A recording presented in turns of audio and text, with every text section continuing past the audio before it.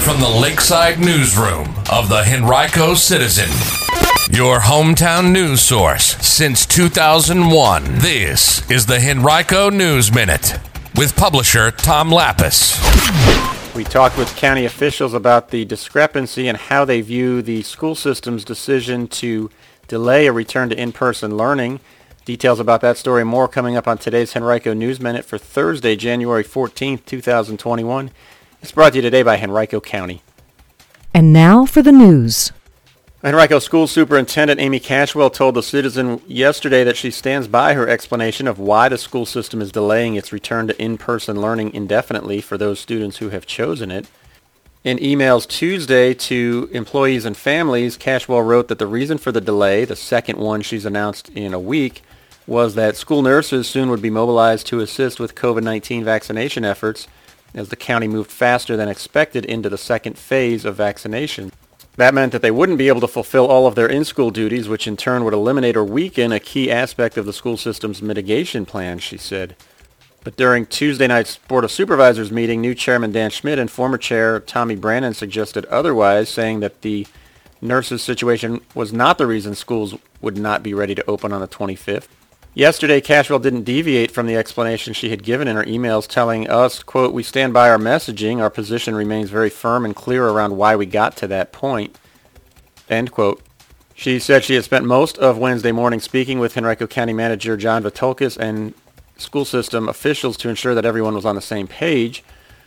School system officials say there are 83 school nurses who are planning to help provide vaccinations throughout the entirety of the second phase, which begins Monday in Henrico. Now, Schmidt also held firm to his Tuesday statements when he spoke with us yesterday, even as he heaped praise on Cashwell. County Manager John Vitulkis did the same thing. Schmidt said, quote, "I think schools made a terrific decision not to open on the 25th. I have been an open school proponent from day one. In this case, I think we should wait 3 weeks because we have the vaccine." He added, quote, "This is the county government and the school superintendent making a terrific decision and the messaging getting just completely bungled. Let's just state the truth, and the truth is this: we have the vaccines in hand and we want to get them in our teachers' and school staff's arms. It's great news. It has nothing to do with nurses," end quote. Schmidt said he didn't think the school system could find a better superintendent than Cashwell, adding, quote, "I think she's fantastic. I think she's faced with decisions and issues right now that are monumental. I think she's doing a spectacular job," end quote. Schmidt said his understanding was that the arrangement between the county government and its school system called for school nurses to be used outside of their normal contracted hours, but Cashwell indicated to the Citizen yesterday that nurses would have to spend on-the-clock time, perhaps as much as half of each workday, on the vaccination efforts. Though Schmidt said that rising COVID numbers would have, in his estimation, made it impossible for schools to reopen by January 25th, Cashwell and school system spokesman Andy Jenks indicated that their facilities would be ready. Said Schmidt, quote, "If the schools are ready to open on the 25th and all they need are nurses back, then take them. But schools are not going to open on the 25th regardless of whether we're using nurses to give shots or not," end quote. Cashwell said she stood by her message Tuesday and prior messages saying, quote, "We've got a strong mitigation policy in place," end quote. Now you can read much more about this from my discussions with these county officials on henricocitizen.com right now by clicking on Education. Yesterday was the first day of the new Virginia General Assembly session. It was a solemn day for senators as they mourned the loss of one of their own, Ben Chafin, who died from COVID-19 January 1st. In the House, Republicans voted against extending the legislative session by 16 days in what typically has been a procedural vote for 5 decades. The state constitution mandates that the legislature must meet for a minimum of 30 days in off-year sessions. Typically, the body has voted to extend the session without conflict in every off-year meeting until yesterday.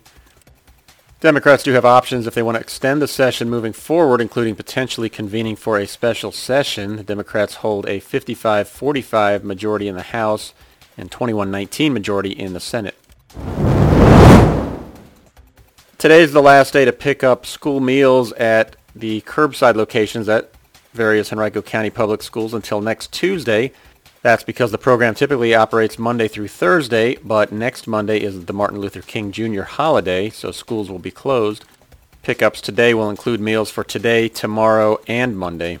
You can view a list of all sites at henricoschools.us/return to school. On Tuesday night, Henrico's Board of Supervisors elected Brooklyn District Supervisor Dan Schmidt to serve as chairman of the board this year. The vote was unanimous. The board also selected Tuckahoe District's Pat O'Bannon to serve as vice chair.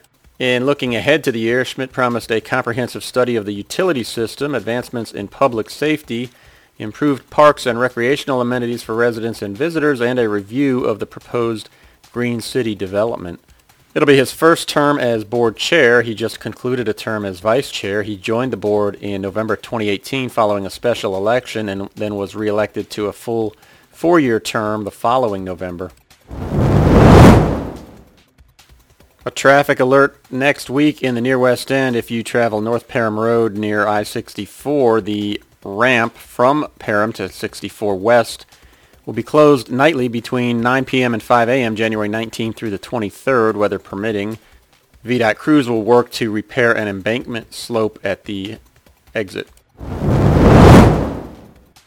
And some off-the-wall news here. 3 Henrico communities are among the 15 safest in Virginia when it comes to severe weather. That unique designation is according to insurance producer Home Insurance, which compiled its annual list of the 20 safest communities from severe weather statewide based upon a combination of factors, including the frequency of floods, wind, lightning, and hail.